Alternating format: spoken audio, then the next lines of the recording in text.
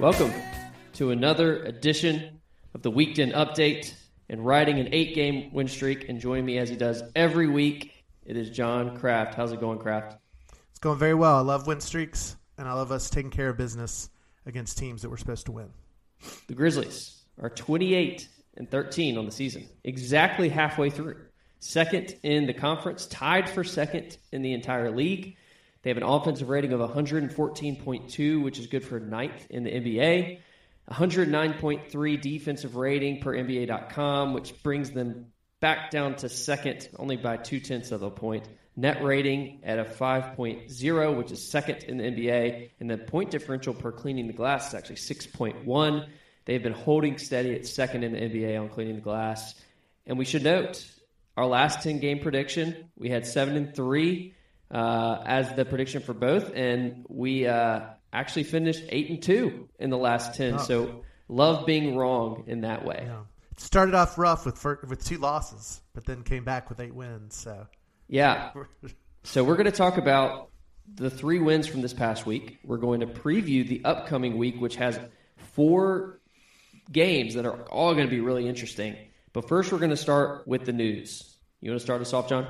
Sure. So Brandon Clark has now missed 6 games in a row with hip soreness, and so I'm still. I mean, it seems like from talking, from kind of hearing different news sources and things, that this is definitely a situation where they're just holding him out as a precaution.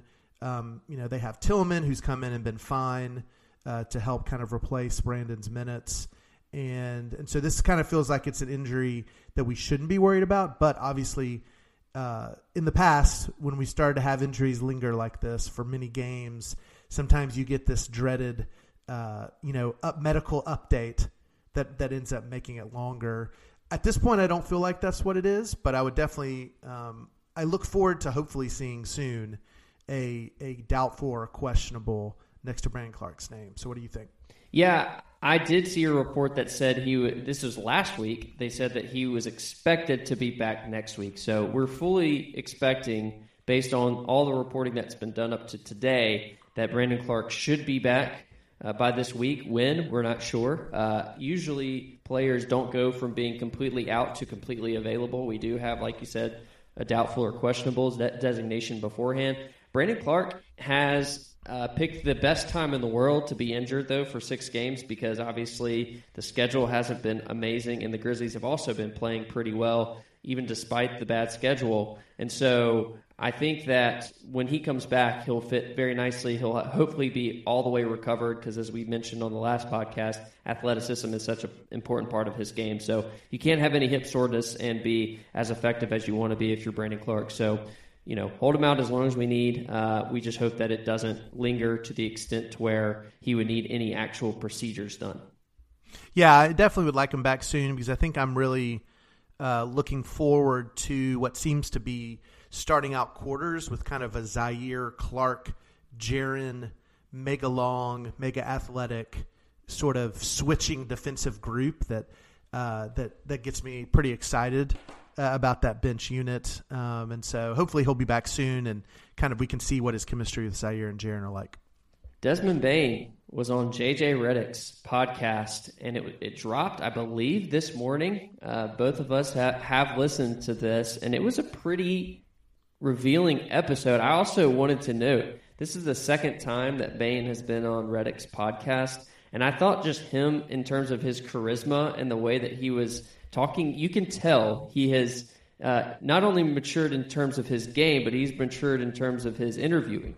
Because I just thought overall it was a really entertaining interview from the start, and there were a few key news items that we're going to get to that he revealed on the podcast. But what did you think about Bane on JJ's podcast overall? Yeah, that's the first, one of the first things that I noticed too, just kind of overall thought, was that Bane is very good at this, and especially for somebody who's 24. And it makes me feel like he might have the lead as the present Grizzly with the kind of future analyst, content creator, personality potential. Just seems like he's very good at talking about the game. him and Reddick were using all sorts of the funny floppy type terms, and it's just a great interview. It's just a really good interview. He just seems like he's very good in that setting on TV, on video, on audio. So that definitely stuck out for sure. Yeah, the thing that was making its rounds online, and I knew as soon as I heard it that it was going to be a story, was he said that his sesamoid bone, that was what was, I guess, detailed out in the second round of injury reports that we got during Bane's absence, was his bone is still broken. So he said it's in two pieces, and he's essentially just managing it, and that there could be something done after the season, but that overall he's fine. I think that kind of tracks with how we've been watching Bane in the last 2 weeks as he's ramped up and started back on his train to getting he was elite in the first part of the season, and now he's had great games in the last few, but you can definitely tell he's moving a bit. He was moving a bit slower and still recovering. What did you think about that? Yeah, so I mean, I definitely am glad that this podcast didn't come out a week ago, because I think I would have been way more alarmed, just because this last week he had, and we'll talk about that here coming up, was really good. He kind of came back to his shooting ways. He looked really good, looked much more spry than he has in the past, and so it looked almost like the old Bane. I don't know if it was 100%, but it was pretty close. And so in that sense, I'm a little less alarmed. I mean, it's funny because I don't know if basically they talked before the podcast, like, here's what I'll say, but no more. Because I definitely would have had, as a Grizzlies fan, I probably had 500 follow-ups to his talking about that. But it seems like the way Bane was acting made it feel like it's not a big deal. Like, hey, this is what when you're a professional basketball player, you deal with these sort of things. And I'm great now, but it's something that I'm probably going to have to, that I'm going to get worked on in the off season. But as a sort of longtime Grizz fan, we know with people like Conley with ankle issues, Marc Gasol with stomach and foot issues, like going in the playoffs, that we just seemed like whenever we became sort of had a contender feel about us, there was always just our good players had lingering injuries, and would they flare up with the brutal playoff schedule? And I think that is, for the anxious Grizzlies fans out there, which I can be, even though I come across super optimistic, I think that that is just a worry, because the concern is, hey, it's great now, but maybe March and April, when they have a string of games that are tough and he's playing a little bit extra minutes, or even worst case scenario, first, second round of the playoffs, when we're asking 35 to 40 minutes from him of just full all out effort, games are every other night, that it becomes unmanageable, and he flares up so much that basically he can barely move, and that's that's the fear I think out there. And of course, if we get the Bane we've got the last week, I feel great about it if he thinks that's the way he can play. But that is, so to me, it's definitely a concern, and we talked last week about about trades and some other things. And this is, one thing, and we try to trust the front office. They've not given us reason to doubt them yet. But I do wonder if we need to make a trade along the margins, maybe just for some Bane, like get a shooter just for kind of Bane insurance, whether we need to rest him some down the stretch of the season or worst case scenario, he has to miss a game or two in the playoffs. Yeah, and I think to your point, we have plenty of guys off the bench who can backfill and do some of the tertiary parts of Bane's game, but we don't have a guy whose primary skill is scoring and three-point shooting, and I think having somebody who could backfill that would be important. Another detail from the podcast, in the first 5 minutes, he used the phrase care factor, and I love that's Jenkins has totally just that term has rubbed off on the entire team, and I think that's becoming a core identity of our squad. And I think overall, I wouldn't be surprised to hear that term now used more broadly as the Grizzlies players continue to use it, and so does Jenkins. So that was a fun little wrinkle. It's always awesome when players kind of quote the coaches, because that means they're on the same page. One of the things that I loved about one of the things that I found super interesting was talking about Dylan Brooks. There was a couple things that I think I definitely want to get your opinion on. But two things he talked about Dylan Brooks that were super interesting to me. One was JJ Redick was kind of asking him about Dylan and how the team views him and how they deal. I mean, and asked him, like, how do you deal with his offensive, inefficiencies and things like that. And I found it interesting that he kind of repeated sort of what Chris Vernon theory that's kind of been made famous of Dylan was sort of kind of has been ruined in some ways or corrupted by the tanking year the Grizzlies had, where they basically just put him out there and let him take 25 to 30 shots a game, didn't really have a system. It was definitely, we were playing kind of roll the ball out there and go for it. And that Dylan has always kind of had that, has always struggled with kind of wanting to take over games, not feeling, just not having care with the shots that he takes. And it's interesting to hear Bane, his teammate, say that, yeah, Dylan struggles with this because of that season. I mean, it was very interesting to hear that, but it was also very interesting to hear him say, that obviously if he's aware of it, Dylan's aware of it, and they talk about it. And what I thought was really cool was he was saying, nobody on the team thinks that he's some kind of ball hog. Oh, it's a contract year, I'm trying to get my stats. They know he shoots because he's a competitor and he wants to win. And I'll definitely take that. Personally, I would take that anytime over somebody who's chasing stats. And that's why I've always probably had a soft spot for Dylan, even though his shots can frustrate me. Yeah, what did you think about that? Oh, I thought it was more revealing than any answer that a Grizzly has given about pretty much anything, except for maybe some of the more inflammatory Ja comments, about proclamations of where the Grizzlies stand as right now. And I think that having both sides of the coin was really wise of Bane, where he knew the source of the problem, which a lot of times when you interview players, coaches, things like that, what the media will get in terms of an answer is, yeah, he's a great competitor. He's just going to go out there and try every night, and that's kind of who he is. And basically not answering the question, but just, having coach or player speak.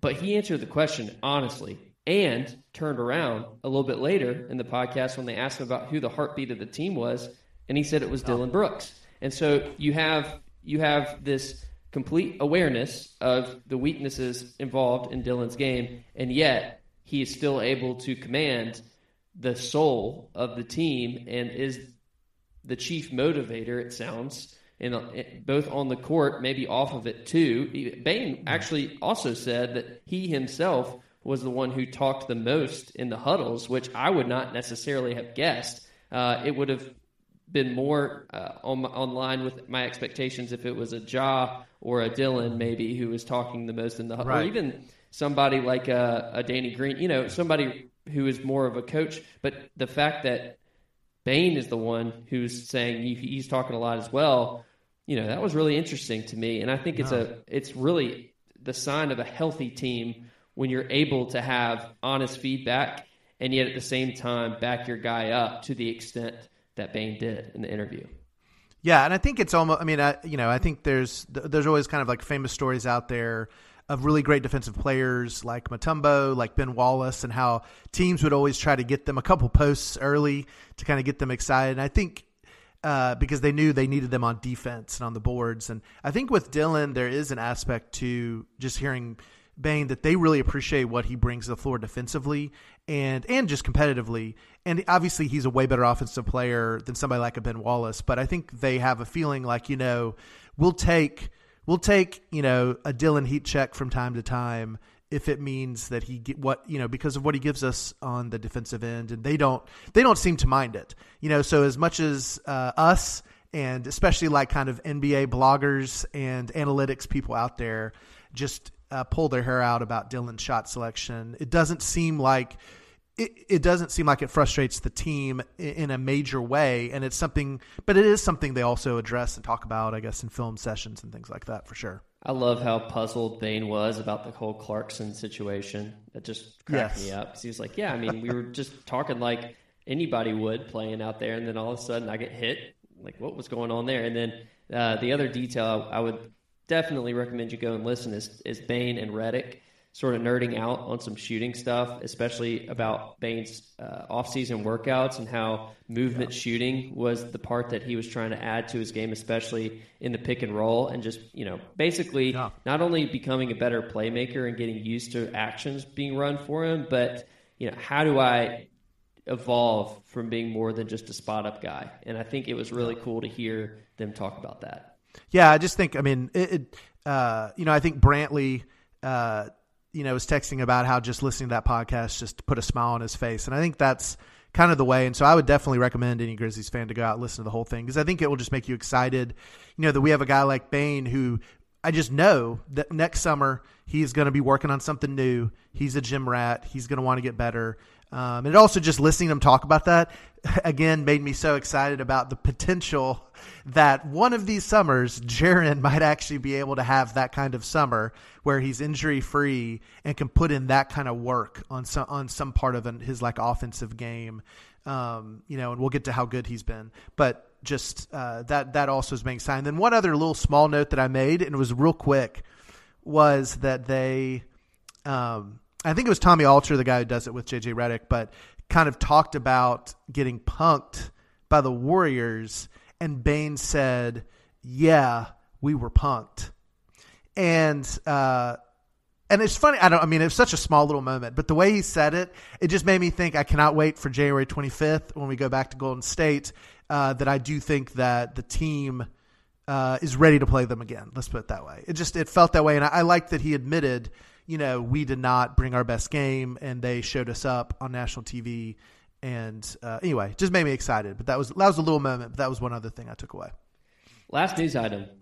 It was tweeted out about 5 minutes before we started recording by DeMichael Cole that Danny Green last week started doing 5-on-5 work. And there's no clear timetable that has been set yet. But, 5-on-5 work, that's one of the final stages that you reach before you're truly ramped up and ready to go. I thought that was a very big development, especially given the timing that we're now less than a month from the trade deadline and about a month and some change away from the All-Star break, when initially Danny Green himself said he expects to be back. What do you think about that tweet? Yeah, so I think it's exciting news. I think that if there's any chance of us getting a feel for where Danny Green is before the trade deadline, that would be amazing. I know we really won't be able to. Even if he came back tomorrow night, I don't think we'd have enough. But just getting something and some feel of where he is, and maybe they're going to, and obviously they're going to start getting that with 5-on-5. Like the Danny Green who was in the playoffs last year, shooting 40% in 6 games from 3 and playing very good quality team defense, even at his age. That is an amazing person to have for the playoffs. You just never know with these kind of injuries. One thing that does sort of out there that kind of concerns me is just how the Grizzlies do with him if he is going to come back in the next couple of weeks. It'll be interesting to watch how the Grizzlies deal with that, because obviously we've had a bad past experience of the Grizzlies sort of forcing Justice Winslow into the rotation, and it really messed us up for a while. And of course, that was substituting in for Tyus Jones, who had a very entrenched part in the team in a way that like a Conchar maybe doesn't. And also Conchar kind of, I think, is a guy. One of the reasons that his value is that he's okay with whatever role you put him in.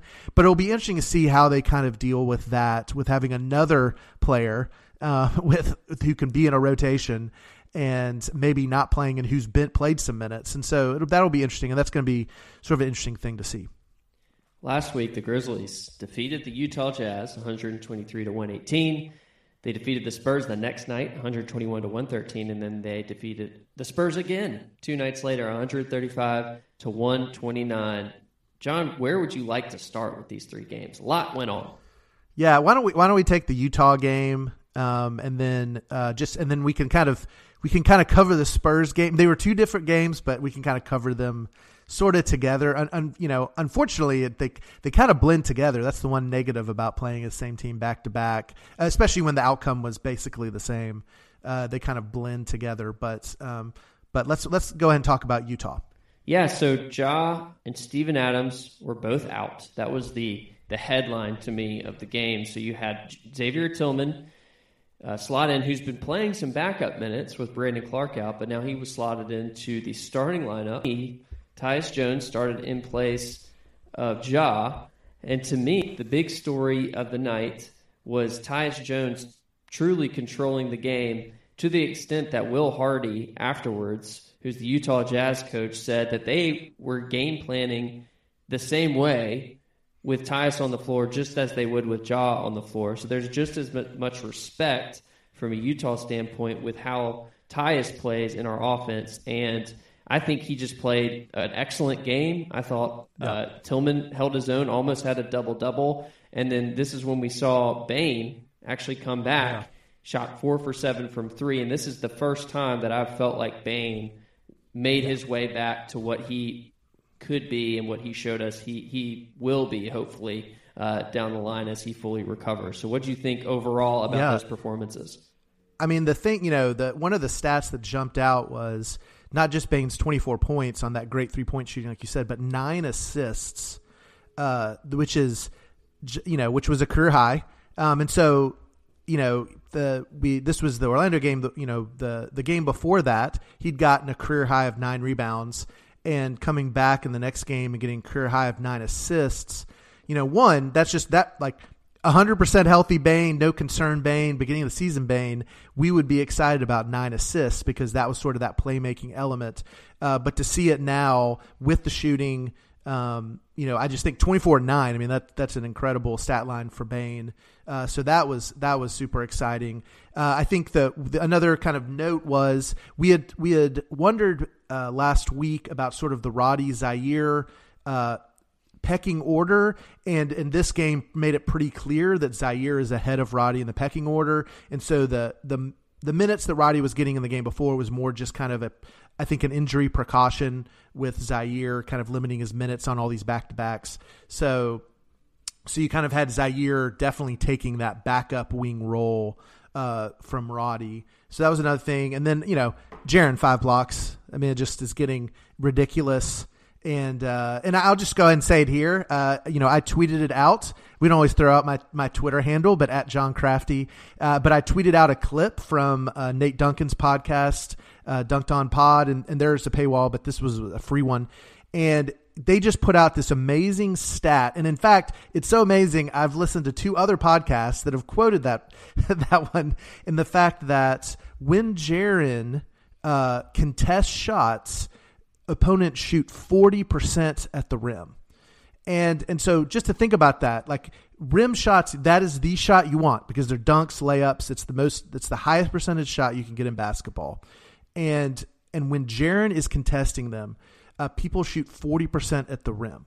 And not to put that in perspective, Rudy Gobert in his best defensive player of the year seasons were like low 50s, like 52, 53% at the rim.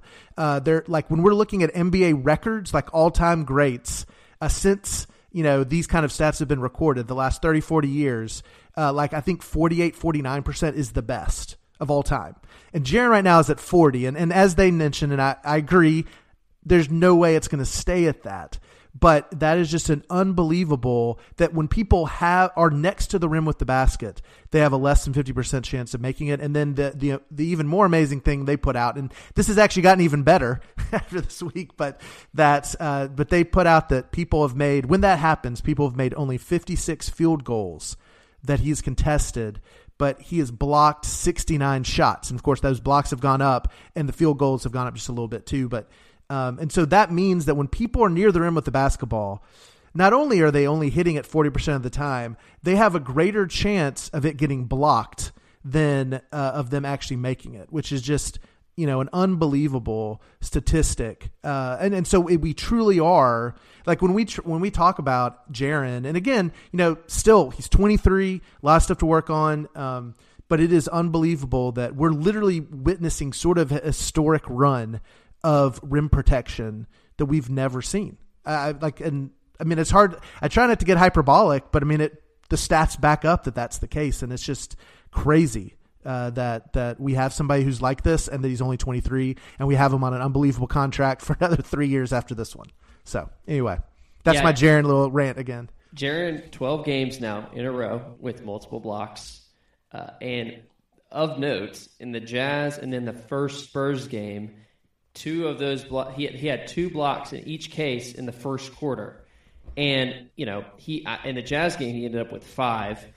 So, obviously he blocks more. But one thing that he said is the differential between first half blocks versus second half blocks. You can see that they're trending downwards, and it's not because Jaren's playing worse. It's because they're stopping. They stop driving. They're stop penetration, and they're not going to go near Jaren when he's at the rim. And so it's almost like, and then you could see, it's funny too, because you look at the second Spurs game and you see that he didn't have any blocks in the first quarter, and that's because they had still had PTSD from the first game when that happened. And so I think it's really fun to see a new team that hasn't played the Grizzlies in a while get so surprised by what's happening to them, because Jaren at times is 8 feet away when he makes his initial lunge. And then all of a sudden he's there in a second. And so it's just really, really fun to see. And it just makes you laugh. Like, you can't do anything but just laugh, and it's unbelievable. It's amazing to see. I fortunately got to go to a couple of the games, and just in person, you see that happen. You see teams just stop going in the paint, or you see guys get the ball in the paint. Jaren's may not even be in the game, and they're kind of looking around, where is he coming from? Because that really is, people are really, he affects the game in that way, and it is really crazy. And I even think, it's funny because what you said about the Spurs game, I think that's true. And I think the Grizzlies, we've talked about sort of their opponent 3-point field goal, shooting sometimes, especially on the road. And I think almost there's a point where we might have to start almost funneling more people to him off the line, because I think we start getting people put up so many threes on us in the second half that just statistically people start making them because they just start chunking threes because they just don't even try to get in the paint anymore. So, but it's anyway, all that. That would be a good problem to have, but it's just great. It's crazy. One thing I noticed too is it was fortunate that we were playing the Jazz out of all people when Steven was hurt. Or excuse me, when Steven, I think he was ill actually. But because their 5 was Kelly Olynyk, who isn't necessarily a bruiser, and most of Jaren's blocks have come from the weak side when he's maybe actually guarding from the corner and sprints over when he sees an opportunity. And the reason we can do that, and the reason Jaren has that luxury to rove, is because we have Steven Adams to guard the true 5s, and then Jaren can sort of play off ball in that way. So I thought it was fortunate that we played Utah, who Walker Kessler's having a great rookie season, and when he came in, he had 6 blocks of his own. And he started intimidating us a little bit. He did what Jaren does to other teams every night. He did it to us a little bit. I was actually kind of I never wonder about strategies with teams, but I was actually shocked he didn't play more in the second half, because I actually thought he gave them great first half minutes, really good. One thing I noticed, and we can sort of blend now into the San Antonio games, this stretch was defined by second quarters. If you look at the 3 second quarters from each game, we averaged 41 points. And so you see, 43 in the second quarter against the Jazz, 37 in the second game, or in the first game against the Spurs, and then 44 in the second quarter on Wednesday night. And I think that is interesting because, the starters, they're going to play a lot in the first quarter, and then usually the second quarter, especially with Ja, he's going to rest for the first 6-7 minutes of the quarter. And so then I think it's notable that we take Bane and Jaren out first, and then they're coming back in and playing with the backups. And so, the second quarter is usually – the third quarter is usually where the Grizzlies have been making their money so far this season. But it's really notable that, to me, it shows how high our ceiling is with our depth, that they can actually beat the teams in the second quarter and then sort of nurse that lead as it gets going in the third and the fourth, and punch teams in the mouth that way. So it's been really interesting to see this week us thrive in the second quarter. The NFL playoff picture is locked in, and my go-to place for wild card round action is DraftKings Sportsbook, an official sports betting partner of the NFL. To kick off the road to Super Bowl 57, new customers can bet just $5 and get $200 in free bets instantly. Plus, all new and existing customers can get a no-sweat bet each day of the wild card round this weekend. Just place any NFL bet of your choice, and if it loses, you'll get a free bet back up to $10. Action so good, why bet NFL playoffs anywhere else? Download the DraftKings Sportsbook app and use code TBPN.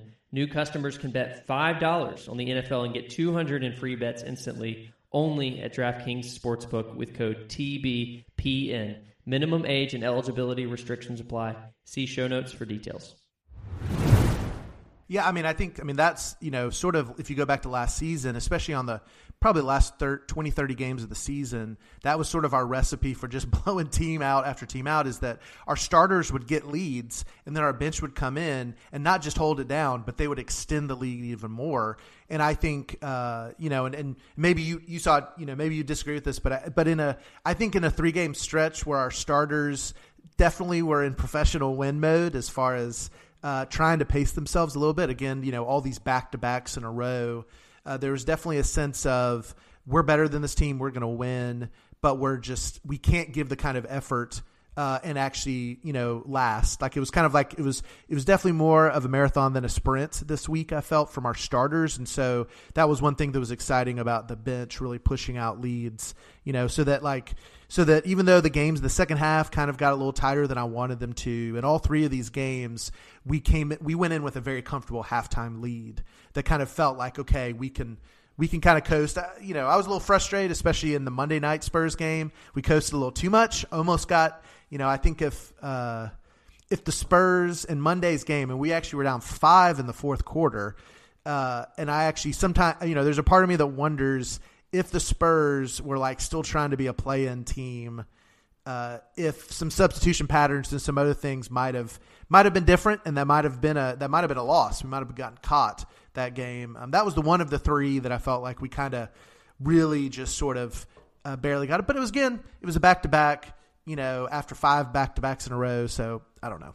Yeah, I think the theme, I was looking across all 3, and I think the theme of this week is great teams do what they need to do to win games like these. And if you look at all 3, what I saw is in the first game, we're missing our starting point guard, starting center, and the first big off the bench, Brandon Clark. So we're shorthanded.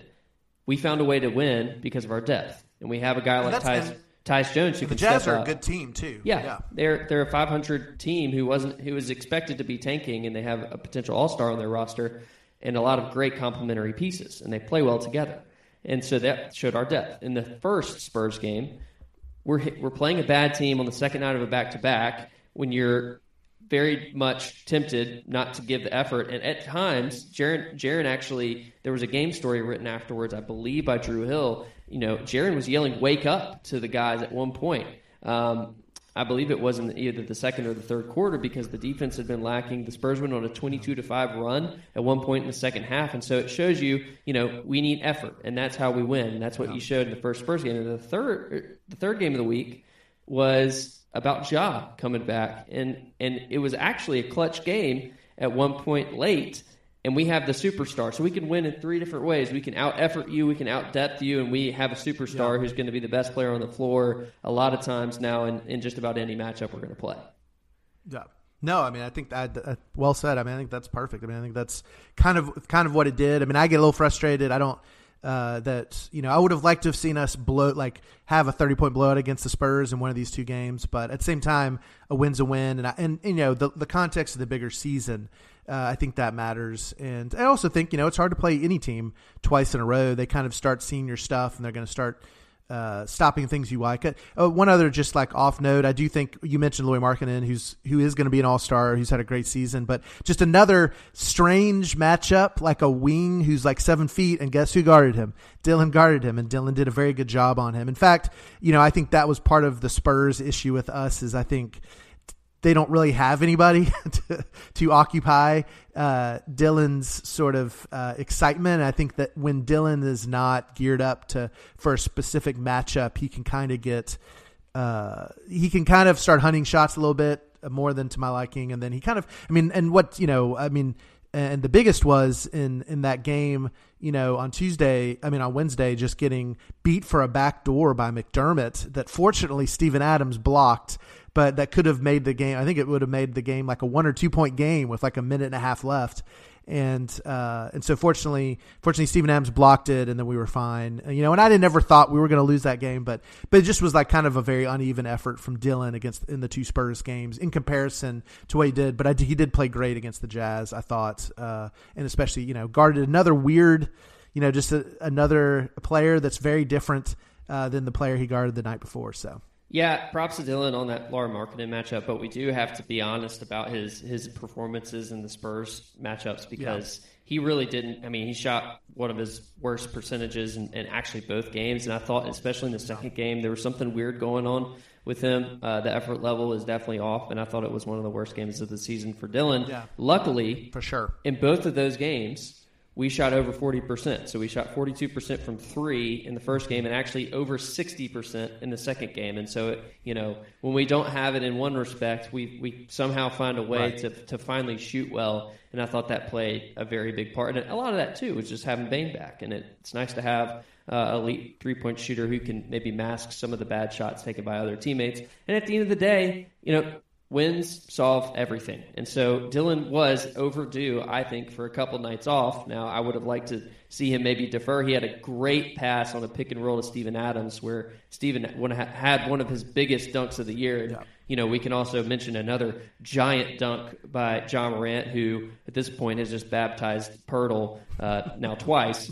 And, Pirtle is one of those guys who I kind of respect because he's gonna challenge guys at the rim no matter what. Like, Pirtle is probably the least affected by both John Morant dunks overall, but at the same time, it's really fun to see Ja dissect the play and know exactly what he has, and just ironic that it was on Pirtle twice. No, I mean, and it is funny to see like how going back to Ja 2 years ago in the playoffs, playing against the Jazz and sort of struggling a little bit to figure out the drop coverage with Gobert and all those sorts of things. And now it's just, I mean, if a team comes out and is playing drop coverage, I just think, well, Ja's going to have 30 to 40 points tonight. And, and it just Ja seems to have mastered drop coverage, and you have no chance. A backpedaling big is what Ja dreams about. Yes. Yeah, and especially dunking on them. Absolutely. Is there anything else you want to hit from these matchups? I do think, just as far as, we read into these things, but honestly, Ja came on for an interview after the game, his return, talk about the Pearl dunk, kind of talk trash, and then I see the maturity and that he very quickly sort of walked it back a little bit, realizing that he did not want to go viral and get taken out of context. But also I think he acknowledged that it'd been a lot of games in a row, that, a lot of guys in and out of the lineups, and that they kind of, that the last two Spurs games, that one of the reasons why they were close is because the Spurs play hard, play well, but that the Grizzlies had like you were talking about with Dillon getting beat back door and kind of making just that there was the attention to detail was not quite there. And so, and that he seemed to, but it was kind of like an acknowledgement that, we can win these games, but obviously most other teams, this would have bit them. And that's happened in the past by the 4 out of 5 games that we lost over the kind of the holidays. And for sure, it's something that I think, as we go to the games this week, there isn't a game that we can overlook this week. So, but I think that's probably the only other thing. I just think, but it was good. 8-game winning streak. I just feel like we're probably taking it for granted. I mean, the Grizzlies. This is the second. We've tied for the second longest win streak in Grizzlies history. So, if you've been a Grizzlies fan for 20 plus years, you have not seen this very often, and so it's fun to be on this win streak. Grizzlies history moment actually today. 1 year ago was the 11th game or 11th win in that 11-game win streak. So notable that these things are weirdly happening like exactly one calendar year apart. I mean, are the Grizzlies now going to be the new team of January? I don't know. Something to watch maybe next January. Yep. Two more empty the notebook things about those games. Number one, David Roddy did not play in both of the Spurs games, and Zaire Williams had over 20 minutes in both. So I think that's maybe a question answered for us there, one that we raised last week. And then the other thing is, Santi Aldama has quietly just been one of the most solid guys off the bench, and I think just his performance and starting at the beginning of the season has completely made us numb to the progression that Santi has made overall, and just the amazing. It reminds me, it's very Conchar-esque because, I think we mentioned one of the early WeekDen updates, how Conchar, people forget, was completely undrafted. Now he's going to be with the team, signed to a 5-year deal, or not a 5-year deal, but he's going to be around for at least 5 more seasons.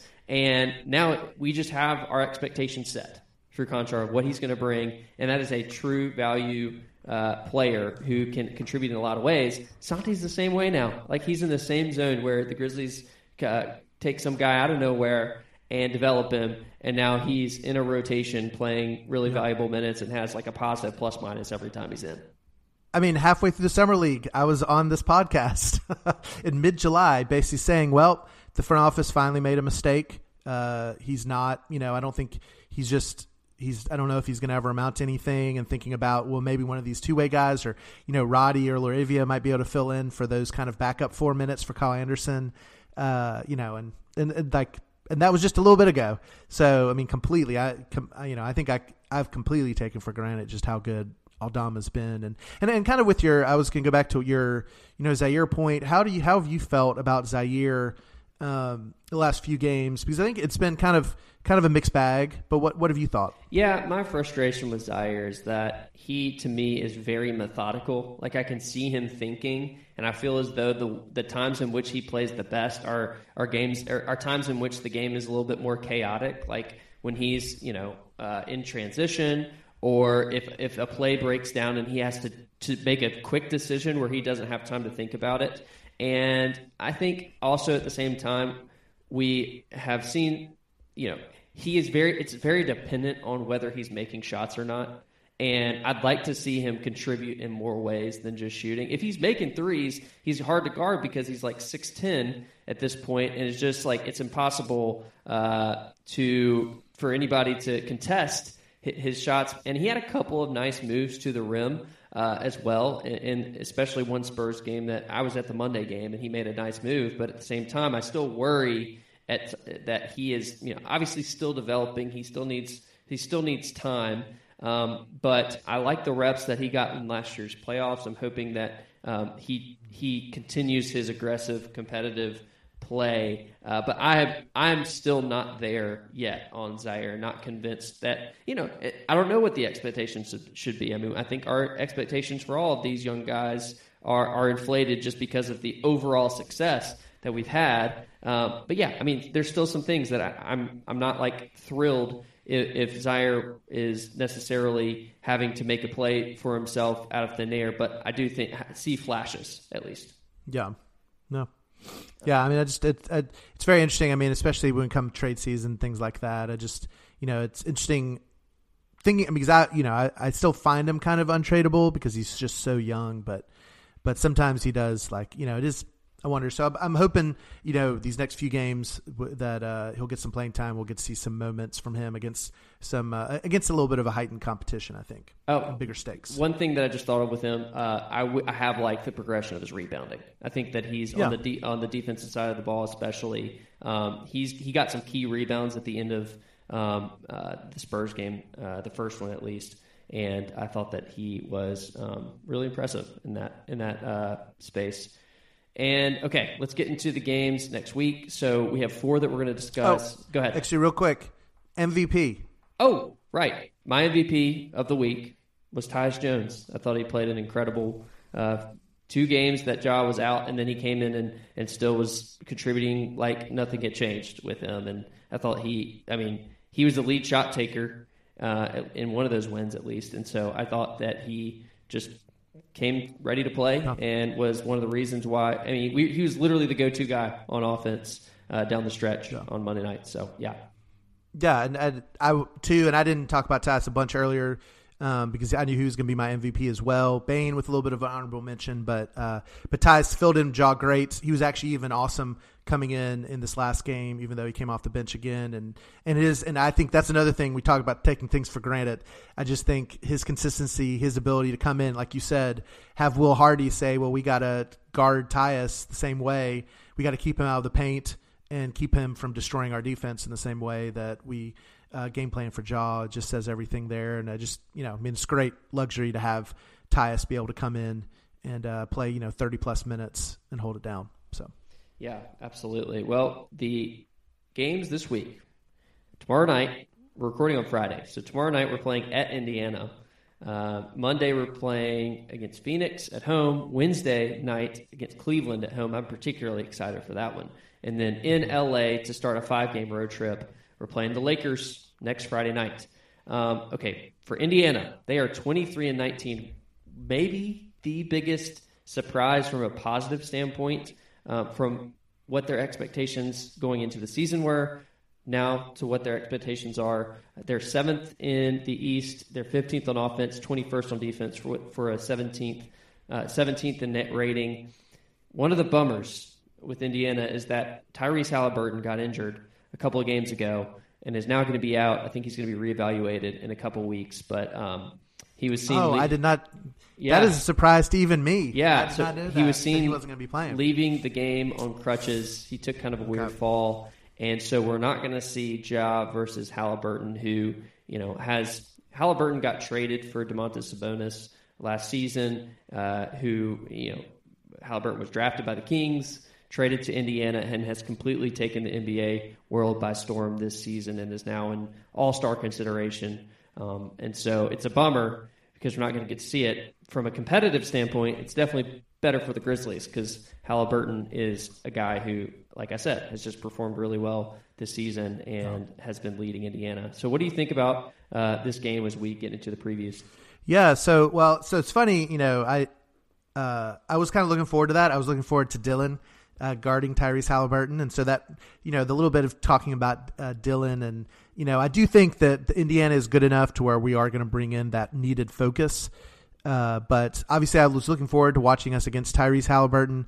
And I always like us in these sort of one person, it's actually not a heliocentric offense in that he passes the ball really well and he really had the ball moves. And Indiana is actually really been a fun team to watch play. But I was kind of eager to see that. But, a lot of people have said, given the Steve Nash comps, which I think is a little high for Halliburton at this point. But I'll say this is very similar. I think this is the Spurs. It's actually going to be very similar to the Jazz and a little bit like the Spurs in that they run good things. They're going to play well.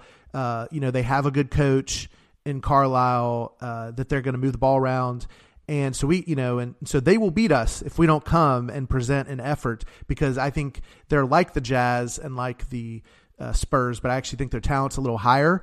You definitely have a Miles Turner who's going to come in and say, why is everybody talking about Jaren as a blocker and 3-point shooting unicorn? That's who I am. So I think he's going to have something to prove.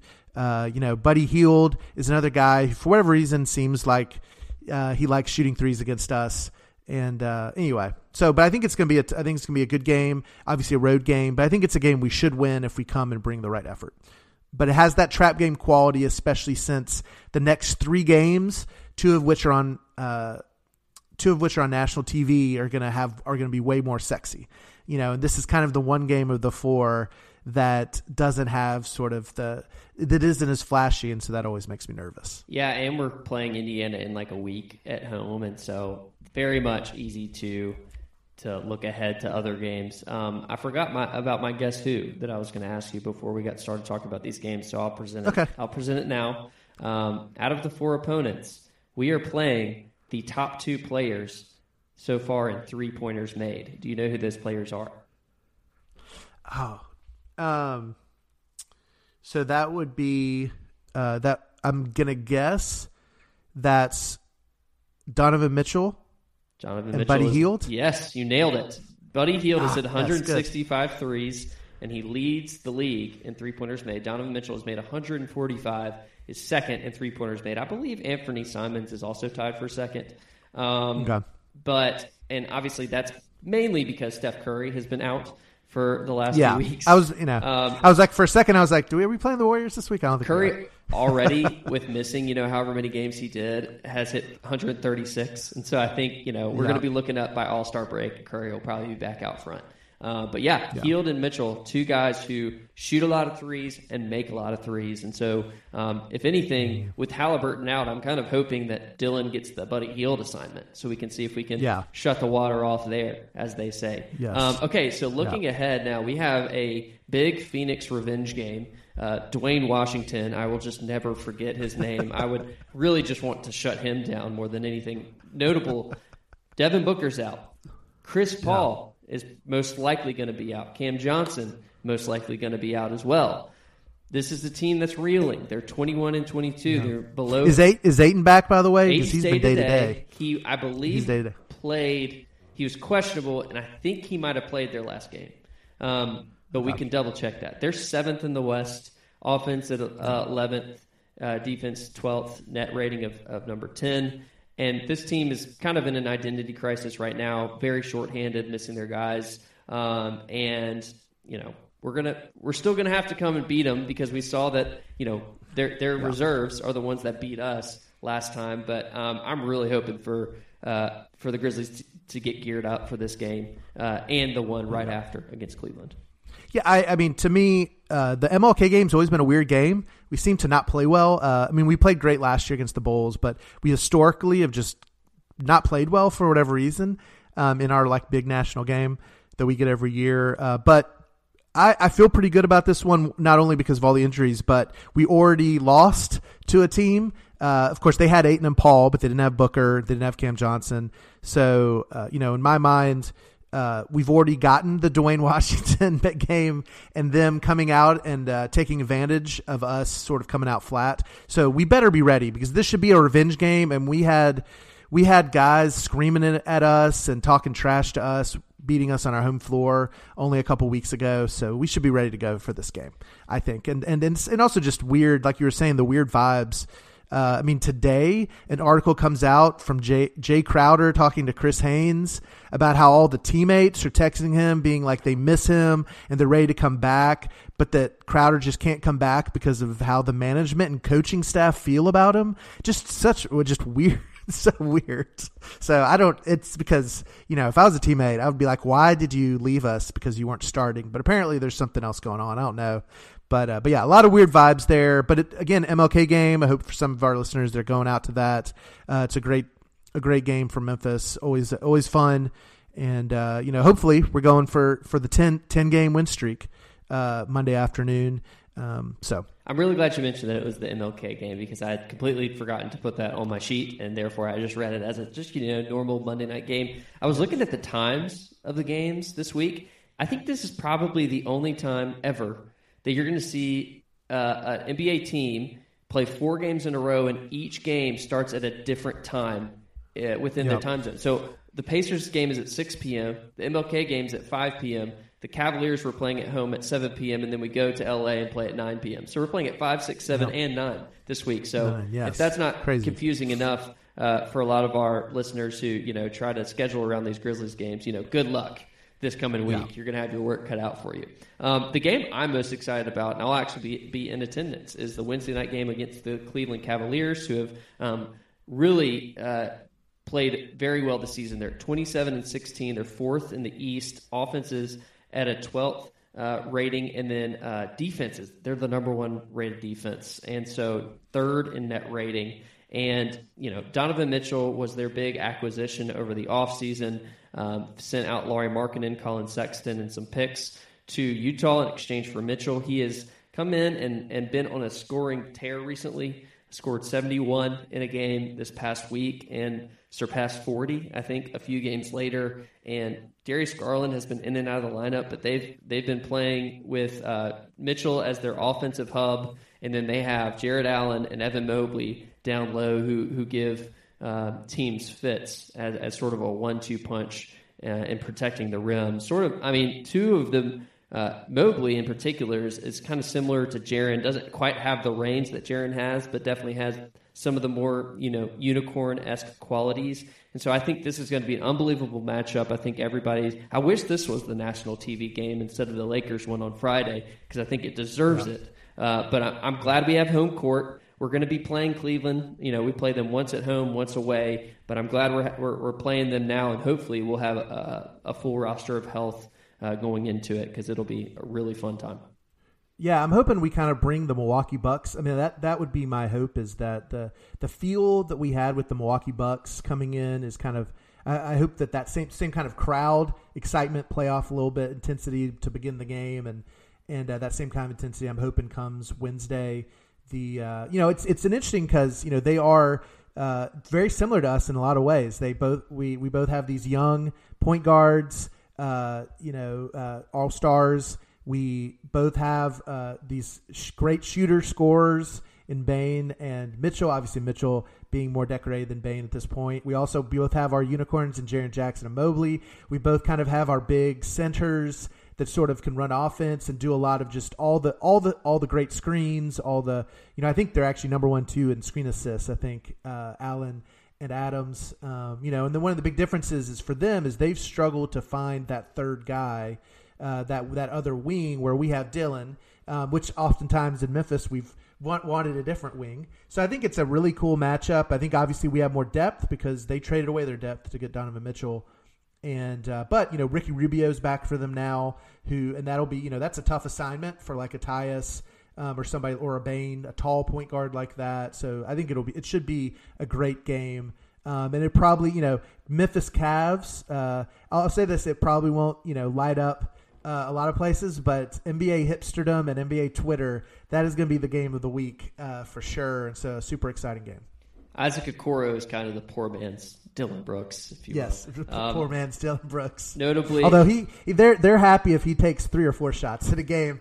Actually, we're happy if Dylan only takes 3 or 4 shots, but they work the other way on that. JB Bickerstaff revenge game as well, so be watching out for that. Oh yeah, always. Lakers, we're closing out Friday night in LA, 9 p.m. Lakers are 19-23, 13th in the conference, 20th on offense, 17th on defense, 22nd in net rating. Anthony Davis has been out. Lonnie Walker has also been out, and it's you're not looking at a very deep roster when you have to mention Lonnie Walker as a key piece being out. But LeBron still he's been playing really, really well recently, and I think part of that is we're getting near the trade deadline, so the Lakers, are turning it on, trying to convince the front office that we need to cash in these future draft picks now for the short-term success. I think it's a story that I'm already I was tired of, before the season even started. You've already seen the weird LeBron quotes kind of over LeBron as well. So I'm very excited for this game because it's always really fun when we beat the Lakers. And I know it's in LA, it's the start of a road trip, but I'm hoping that we'll be coming off of a big game on Wednesday night at home against the Cavs, that we're ready for what has made the news before as a matchup between teams who like to talk. Specifically the Grizzlies, who like to talk at the Lakers, don't respect them, and I'm excited to continue the disrespect on Friday night. Yeah, we've never had a forgettable game at playing the LA Lakers. There's always been, whether it be Ja's super viral, maybe still might be his best play of all time, which is his block on the backboard, or the quarter where he just went crazy. I think he scored like 20 points in the fourth quarter, but unfortunately missed a free throw at late. To tie it, we've always played memorable games there. But the fact of the matter is, if Anthony Davis is not back in the lineup, they are an unbelievable matchup for us. The one thing that they do poorly is shoot from the outside. We do everything else great. They struggle to protect the paint. They kind of like to run, but they're not nearly as good as the teams that really love to run. So I mean, it should be a win for us, but at the same time, it's always LA. LeBron can always turn back the clock and have an unbelievable game, and they definitely have. That team has some guys on it that would really love to beat us. and so it'll be interesting to see. An ESPN Friday night ESPN West, late night game, always fun.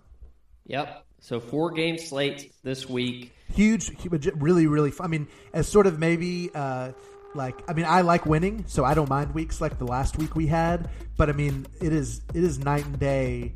Utah, like vanilla week that we just had, and then 4, I think, fascinating, interesting games this week. So I'm really excited about it. Yep, absolutely, and a chance to repair some national image from the last time the Grizzlies were on ESPN national broadcast. So it'll be a really fun week. We will be back with you. We might have another podcast in the middle of next week with the full gang, but we'll be back with you either way next WeekDen. And so until then, for Kraft, we'll talk to you next time.